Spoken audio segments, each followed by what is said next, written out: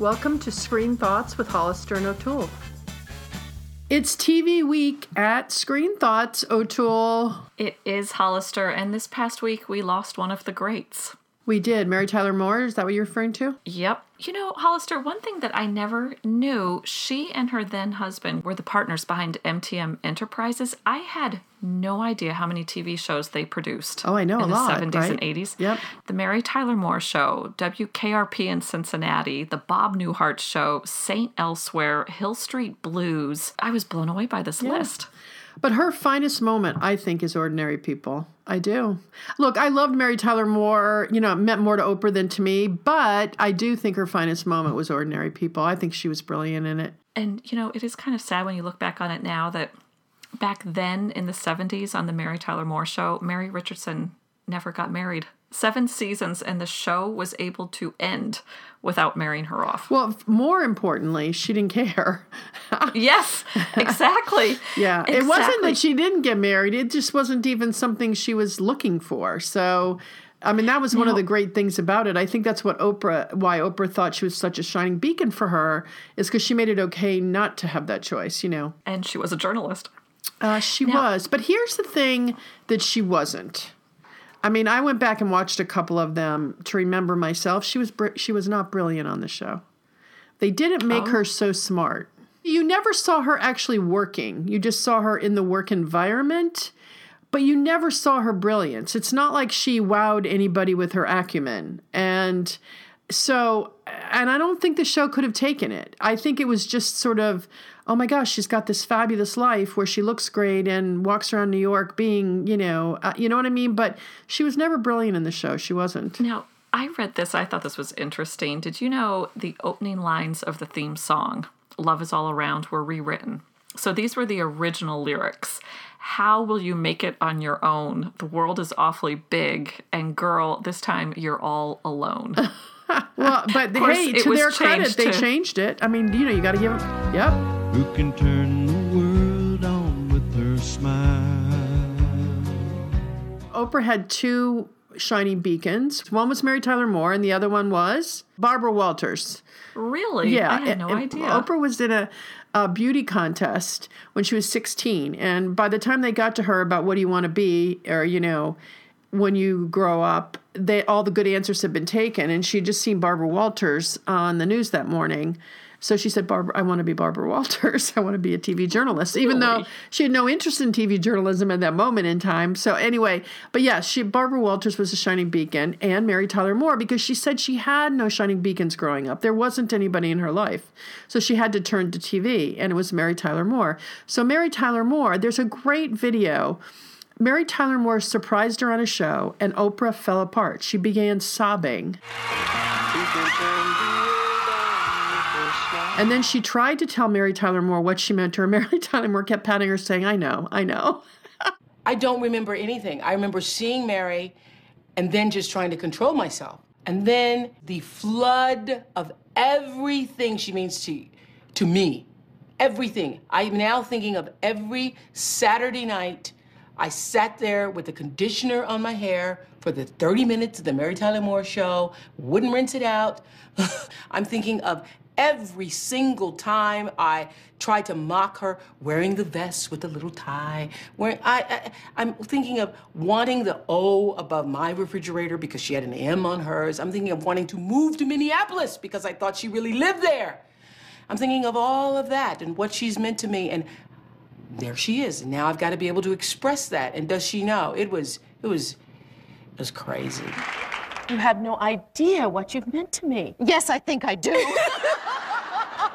I just want to say that, you know, there are many times in our lives when there are those of us who we only had the television for inspiration. And you were one of those women who was a light. You're gonna make it after all. I can't. It was one of the most happiest and delirious out-of-body moments I've ever had.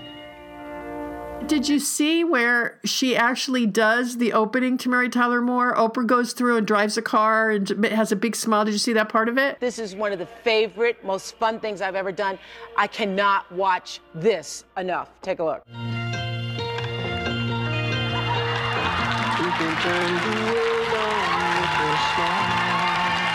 And it is so funny. But Oprah said whenever she was having a bad day, she played it and made her feel better. So That is so funny. You know, this is one last thing. I read one of Mary Tyler Moore's very first roles was on a 1950s series called Richard Diamond, Private Detective. yeah, I saw that. Yeah. Where she played a receptionist with a sexy voice, but you only heard her voice and saw her legs.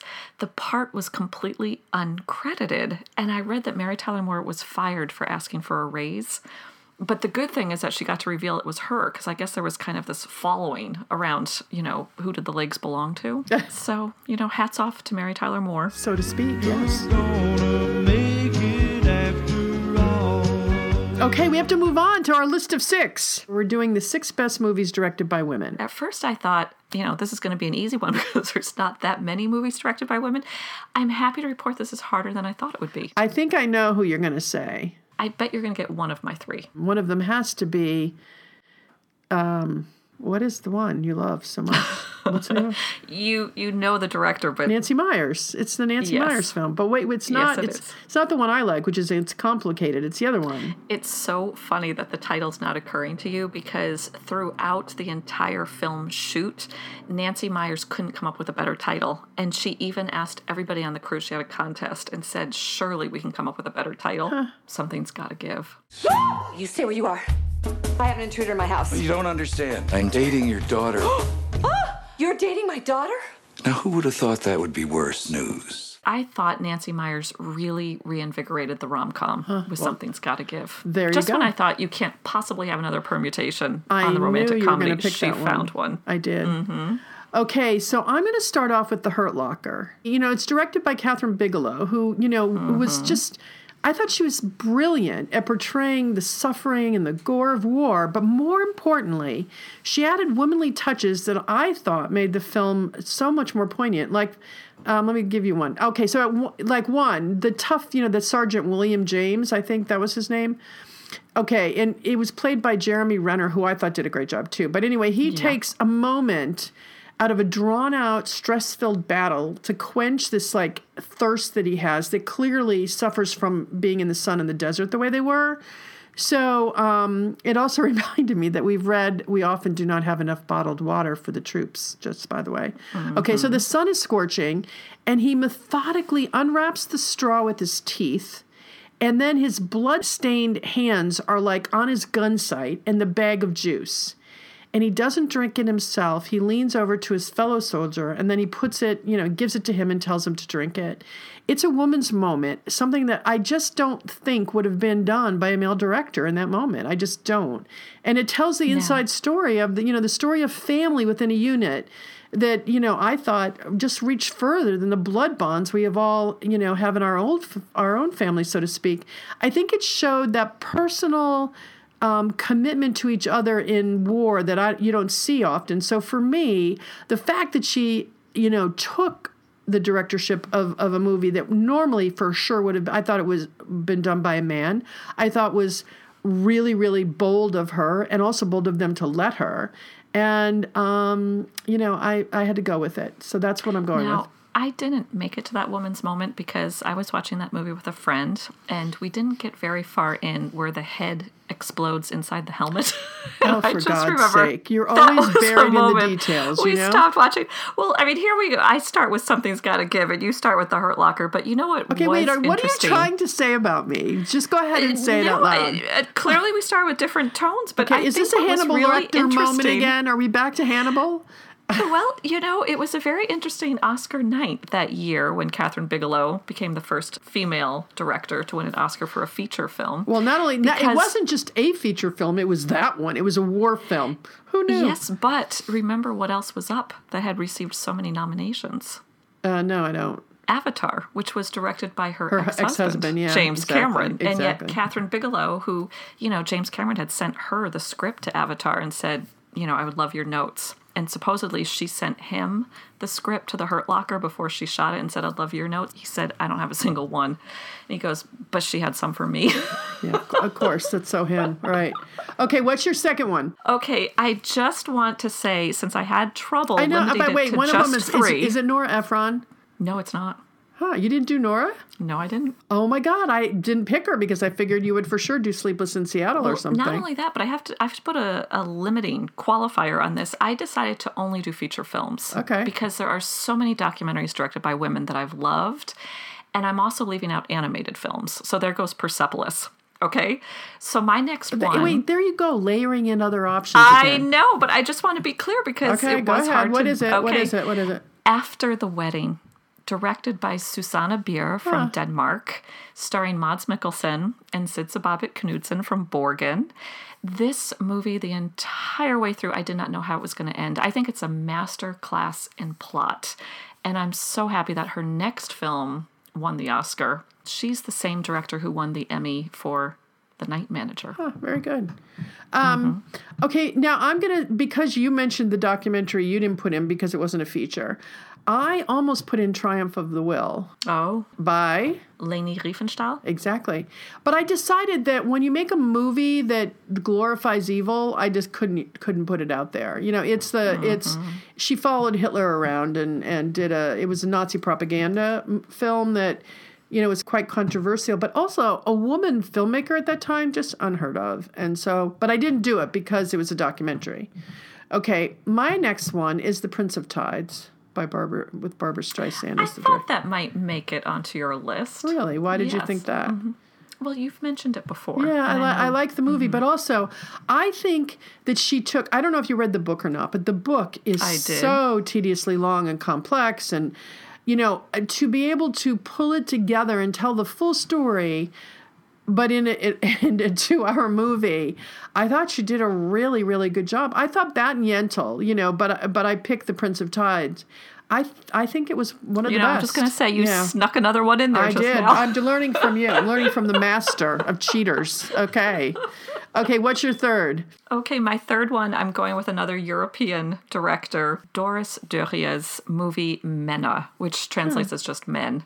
It was a comedy. Doris Dörrier, who directed it and wrote it. And by the way, you might notice that all three of mine were both written and directed by the same woman. What, do you think you'll get extra credit for that? Well, I just think, again, that there's that unity in vision. When the writer and director are the same, I think that Yeah, usually I don't think you don't get extra credit for that. It's kind of an interesting point. Okay. But Doris Dörrier, she's written novels, she's directed operas, she's just got huge creative range. But if you haven't seen it, it's from the 80s. It's a German comedy about an affair. And I'm not going to say anything more, but I think it's actually kind of profound in what it has to say about relationships. Okay, my last one, I think you would not have guessed this one. I'm going to use Clueless. It made my short list. Oh my It gosh, did. yeah, Clueless written and directed by Amy Heckerling. And I thought her translation to the present day of the great Emma, Jane Austen's Emma, which is one of my favorite books, I just thought it was so well done. So I'm giving it to her. So that's mine. Just out of curiosity, what else was on your short list? Learning to Drive. Great movie. Yeah. I thought Written it was, by a woman, but directed also, by a woman, I thought it was filmed by really, a really woman. beautifully directed. I thought it was perfection, as you know. And in that one, I'm impressed that the director also did her own camera work. Yeah. So, did you ask me that question because you wanted me to ask it back? Because I'm not going. Reciprocity Because I'm not going is to. not in store for me today. Okay. But It's not. Yep. I feel like we should have had Penny Marshall on the list. Okay, you can't start doing this where you add stuff. It's 6. That's all we get, and we're moving along. We've got too much to talk about today. You're really feeling it for the sisterhood today. Okay, Hollister. Okay, we're moving on. But even though you don't want to hear from me, we would love to hear from our listeners. So let us know. I would always happy to hear from them. screenthoughts@gmail.com. Exactly. Okay, so we are going to talk about today the new season of television that's hit the screen. And we decided to focus on a bunch of things that we've talked about before, but we're going to bring them up. And one of them, let's just start with This Is Us. I think it's the best TV show out today. And you? I totally agree. Oh my Which God. makes me so happy. I love the cutting back and forth Yeah. between the branches on the family tree. I love the humor of this show, the real emotion, the sense of family, the characters, the dialogue. I just can't say enough about it. Well, and the acting is great. The writing is Yes. tremendous. And it just flies by. And I want to talk about episode 2 in season 1 after the break. So it's still called season 1, but it's episode 2 in the second set of the series. I thought that storyline about her giving birth and the doctor's wife dying, and it just tore me apart, but in a way that talked about the humanity of our lives and the disappointments and the good things, and silver linings, and I just thought it was genius. I thought it was so well done, didn't you? Alistair, do you know what I love about this show above all else? What? I love that love is the dominant emotion in each of the relationships. Yeah. I love that about this show. Yeah, it is. And even the sibling, the birthday show, their birth, you just can't, you could not make it up better. It's just amazing. It's absolutely amazing. And some of these lines, for example, when Kevin says, creative types, we don't really have partnerships. When he's talking about relationships, he says we have partnerships. I mean, it's so quirky. And then I thought, I wonder if Hollister is laughing out loud at the same moment when Mandy Moore is so pregnant with the triplets that shoes will no longer fit on her feet, and she has to duct tape her feet into flip-flops to go to the store. I didn't laugh at that. Oh, I'm the one who's not been through childbirth. But another moment that made me laugh out loud was when Kevin was going to date Sloane because he said sometimes you just have to do the right thing. And of course, she overhears this. And then she says to him later, you basically called me the girl equivalent of wearing a seatbelt in a cab.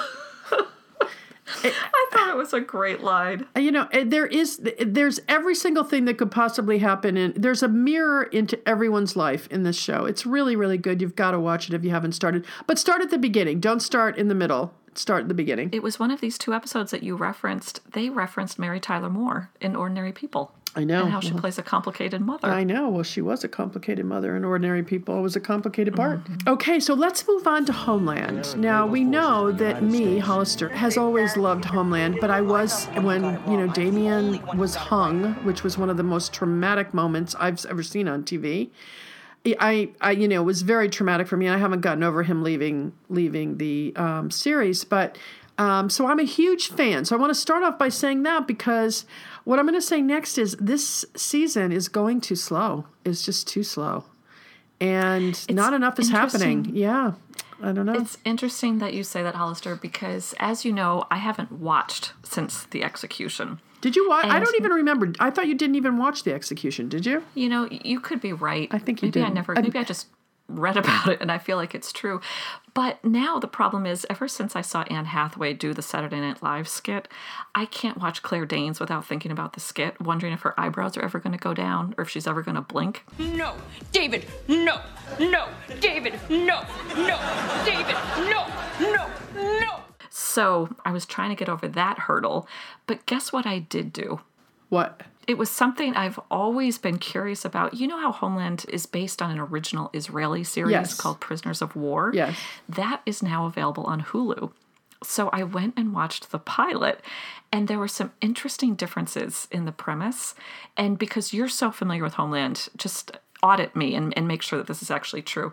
But when we first meet Brody, he's the only prisoner of war returned, right?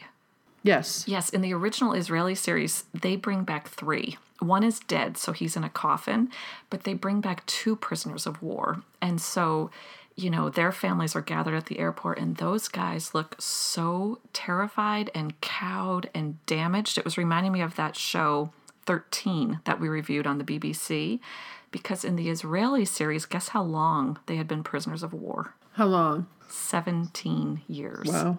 And in Homeland, Brody wasn't gone that long, right? No. He can't have been. His kids are too young. I think it was 8 years, but 7 or 8 years. I think Brody was. But I remember when I think it was in the 70s, when they found somebody on some island, in the Pacific, a Japanese soldier who had been sort of hiding on this island for 30 years, waiting for someone to come and get him. I remember when they found him, and I remember being on the television thinking, wow, that's a long time to wait for your orders of what to do next. But the commitment the Japanese have, he was told to hide, so he was on this island where he was manning a radio or something. I don't remember exactly what the details were. We should look it up, but that's a long time. 17 years is a long time to be a POW. Oh, my goodness. And Hollister, when he comes back looking so terrified, his wife looks like Andie MacDowell. And I'm not familiar with POW etiquette, but I'm pretty sure when you've been a prisoner of war for 17 years and you're reuniting with your wife at an airport, the first words out of your mouth should not be, "You put on weight." Were those the first words out of it? Okay, well, I don't, pretty much. I don't want to talk about this anymore. We're done. Oh my goodness. Really? And then this one, the same POW, he wants to drive his family home from the airport because he's missed driving so much over 17 years. He's about to start the engine and he goes, "Wait, where do we live?" And I don't mean to make this sound like a comedy. I mean, the Israeli version really packs an emotional punch. You realize these What's guys the name of it? were so tortured. Prisoners of War. Huh. Okay. You know what's interesting about the pilot, too, of the Israeli version? I did not recognize any of the characters being the Claire Danes equivalent.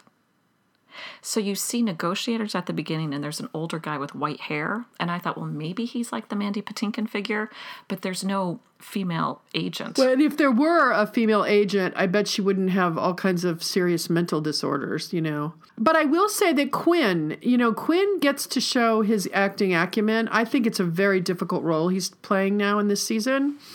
Mm-hmm. And you have to give it to him. He's on more than she is right now. I don't know if that's going to continue or not, but... Well, the episode I saw, I thought he really put in a Christian Bale-like performance. Yeah, very, as very this good. catatonic guy. She really goes for damaged men. Was she? No, she doesn't have a relationship with him.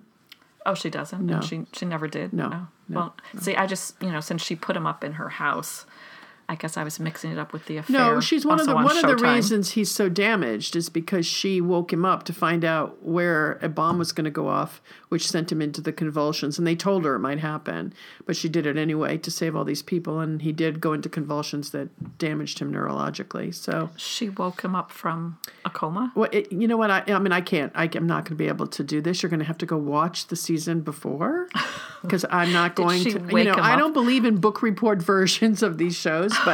But I will say that, she feels partially responsible for the situation that he's in. Did she wake him up like that J-Law movie? Okay, you're not going to make fun of this show, but I will say that if they don't get it together. Now, the other thing is, Mandy Patinkin, I've watched, I think, 2 episodes so far. I think he's only had maybe 5 minutes altogether. Mandy's one of the great roles in this series. It's just a mistake not to have him have a bigger role. I don't understand why they did it this way, but it's one of those things where I'm beginning to realize that after a certain number of years, it's time to move on. You know what I mean? So yes, yeah. So now, all right. Now, should we move to the? It's one of your favorite refrains, actually, Hollister. It's time to move on. I hear it come out of your mouth quite a bit. Really? Oh. Well, in fact, I have the feeling you're about to say it right now. I am. Let's move to Grey's Anatomy. Okay. Choose me, pick me, love me. Okay, Grey's Anatomy. Now, I know you've missed a bunch of seasons, right? But I've been into them all. I've watched them all. Hollister, I had to laugh. I went to abc.com, and I'm about to click on the little episode, and it says, Arizona, Miranda, and Joe go to prison. And I was like, huh? I pretty much haven't seen it since the plane crash era. But, of course, I click play, and I hear previously on Grey's Anatomy. And I thought, okay, I hope this is a very cogent summary, because I have missed a lot. And yet, I have to tell you, watching the prison episode, I thought it seemed very familiar. It still had Meredith's voiceover bookending the episode, the same rhythms. Everyone pretty much looked the same. The template, the template of the show has not changed at all.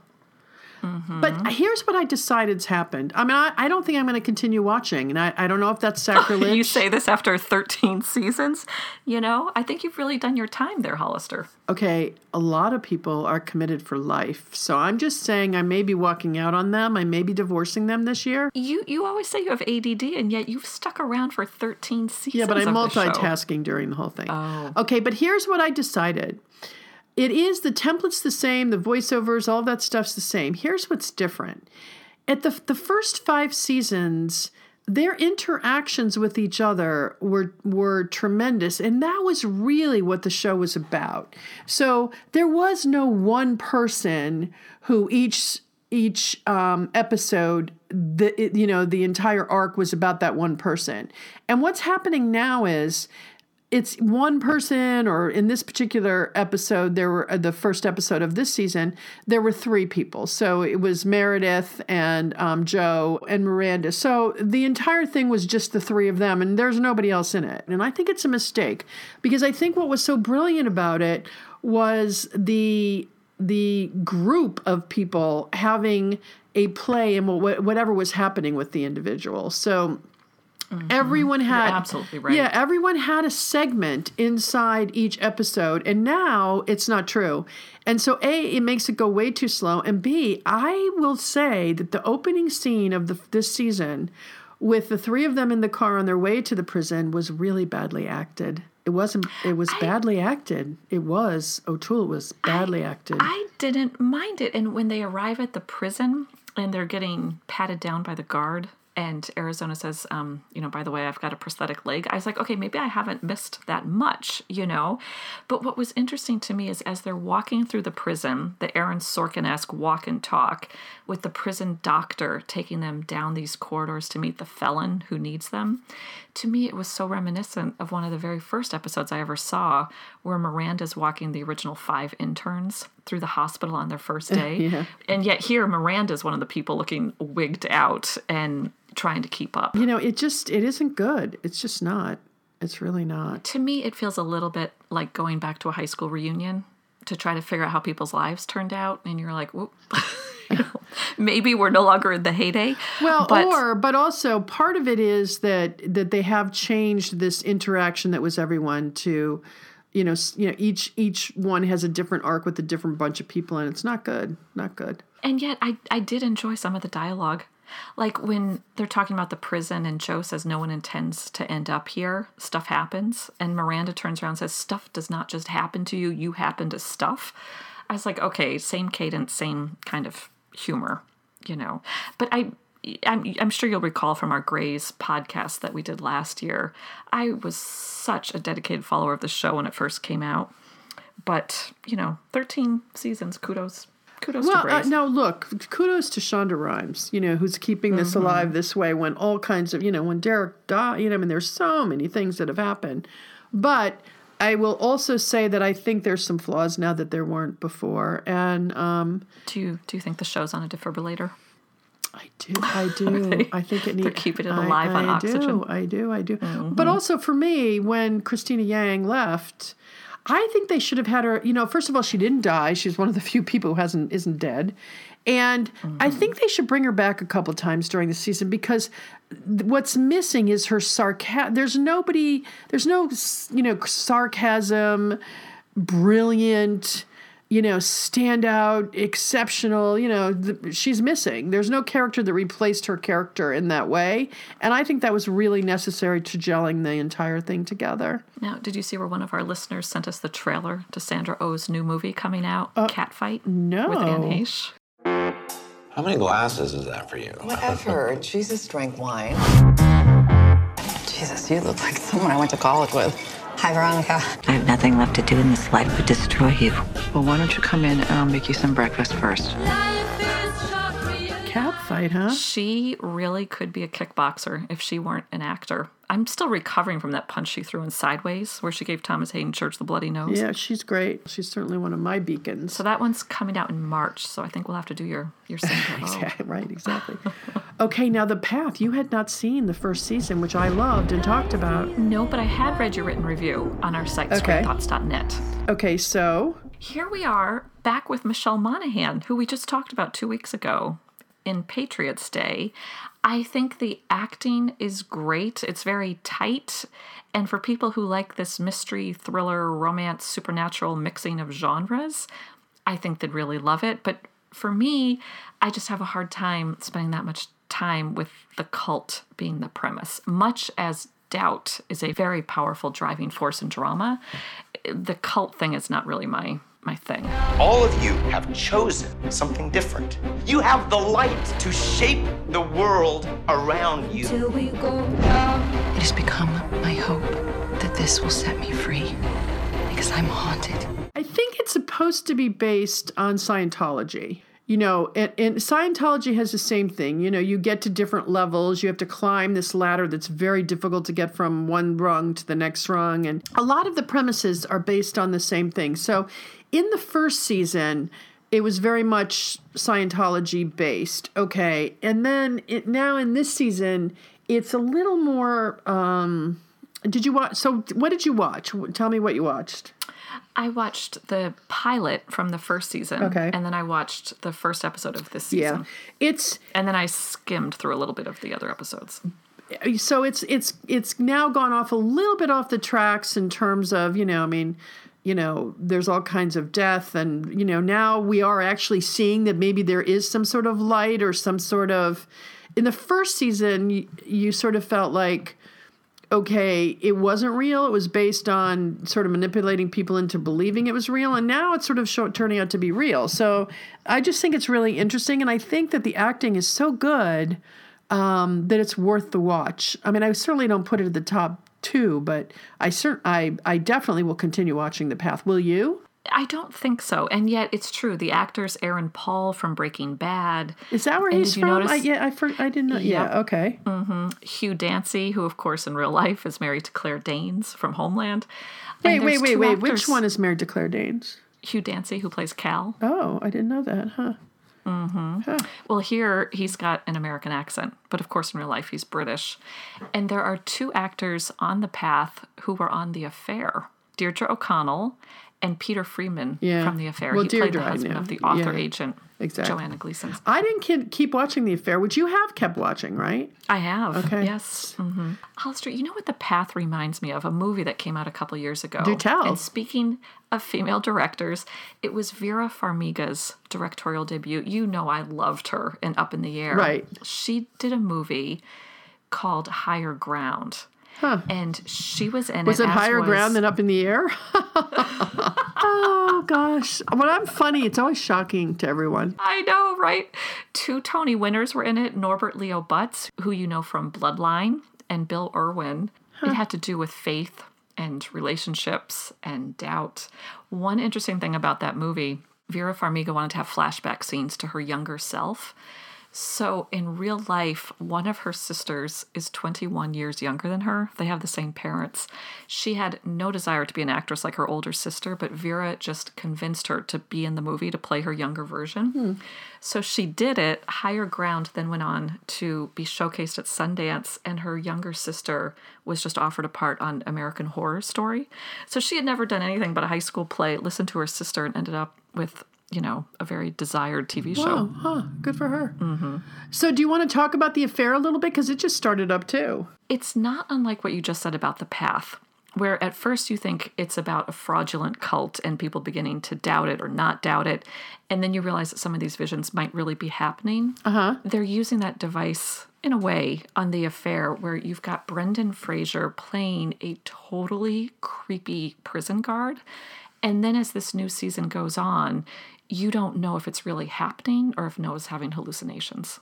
Wow. So Brendan Fraser gets to play it both ways, and I really hope he gets nominated for something because he's doing a fantastic job. Very cool. Very cool. I would love to see the story Bible of these writers if they knew all along exactly how they wanted to wind it up, which is harder and harder to do these days. Is it winding up the season? No, I don't think so. But, it's harder to do because in today's landscape where it's so competitive to be on TV, to stay on TV, you're never guaranteed you're going to be continued. Huh, very good. But now, I had a few questions about The Path. Okay. I thought I remembered this from your written review, but I didn't see it there. Could the boy who plays Hawk look any more like Heath Ledger? No, he couldn't with dark hair. Yep, I know. And even the blonde girl looks kind of like a young Bridget Fonda. I know. By the way, the Heath Ledger thing, I didn't want to say it because there's just something about it that's disquieting almost. And he's really good, too. He has that same depth of character that Heath Ledger had when he played a part. And he's very, very good in it. Yeah. And yet they do all these supernatural devices like the music and the slow door openings and the intrigue to figure out what's behind the closed door. Okay, so now am I wrong about this? But it seems to me from my limited viewing of The Path that the characters are not all good or all bad. Like even Hugh Dancy playing Cal, he's not an entirely evil character, right? I find him pretty evil. But no, I know what you mean. He does have some redeeming features. And certainly in this season, he, the fact that he, tells the truth about what happened when he killed somebody, he does, you're right. Nobody's all good or all bad, but isn't that true in life as well, Which makes it infinitely more viewable, because in the very first episode, the pilot of season 1, where he goes to beat up the girl's father who sold her off at the age of 11, I thought, maybe he is actually a good guy. Or even the first episode of this season where he's listening to the tapes of Mother Teresa. I don't think he's using it completely for scam purposes, although I don't know. It's all very delicate. Your fragile house of lives, it could collapse at any moment. The night is only beginning. He's a greedy guy. Even when you watch him bid for that building that he should have walked away from, that was about greed. That was about self-aggrandizement and greed. And, I think overall his qualities are not good ones, that's for sure. Yeah. Right. And I did like how Hulu describes the show. They said each episode takes an in-depth look at the gravitational pull of belief and what it means to choose between the life we live and the life we want. Well, yeah. And I do think that's very interesting. Absolutely. But also what's interesting is there's a lot of faith in this movie, and I think that's a good thing. And I think that her pureness, she's all good. Well, no, that's not true. She has a couple of bad qualities, but I think that one of the fibers of it, is faith. Like, not just blind faith, but believable faith. Like you find it inside yourself. And I think there's some nice messages in it, but I think it's a tough show. I think it depletes you. When you've watched the hour, you're exhausted. It's not something where you turn it off and you bounce up and think, I've just been to a 5-minute dance contest. It's just not. It takes something away from you. It doesn't necessarily add something to you. And I think that's really sort of interesting.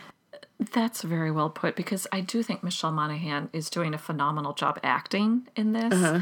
But last night, when I had an extra hour, of all the shows we mentioned today, guess which one I just voluntarily turned on to watch another episode of? This Is Us. Exactly. Yeah. I mean, where's the question on that one? Yeah. That was not a hard question, by the way.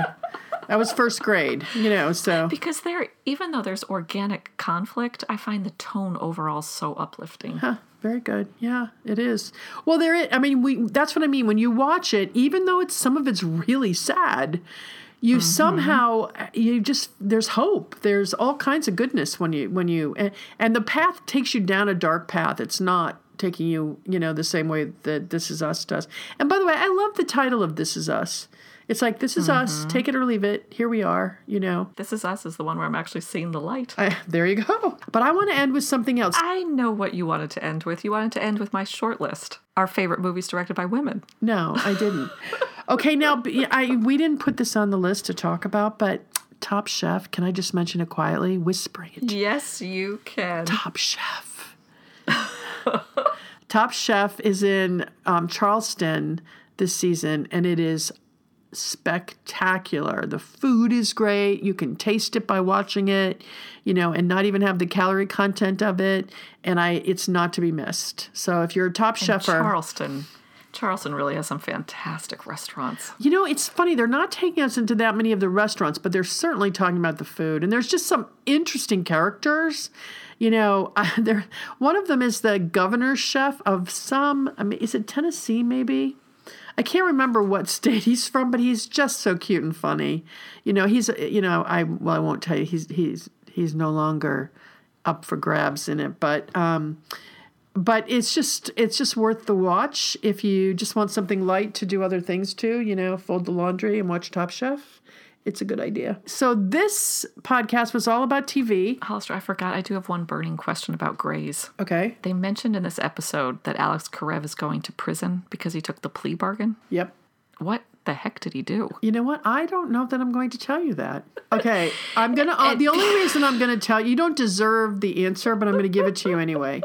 He came in and he thought Jo, who he wanted to marry, he thought she was with somebody else from the hospital. She wasn't. But it looked like she was because she was drunk. And he beat the guy to a pulp, and the guy basically had him arrested for assault, and it was assault. And so he... Especially when you think professionally, he takes a vow of first do no harm. Exactly. Well, guess what? He did a lot of harm. The guy was really bad. He almost died. And so... He took the hypocritical oath? Yeah, so to speak. So that's what happened to him. But you didn't deserve that answer, having bailed out after the plane crash, which is, eons ago. I mean, you were probably 10 when the plane crash happened. Well, Hollister. Yeah. Do you want to call it? What? You want to call the episode? Oh, you're so cute.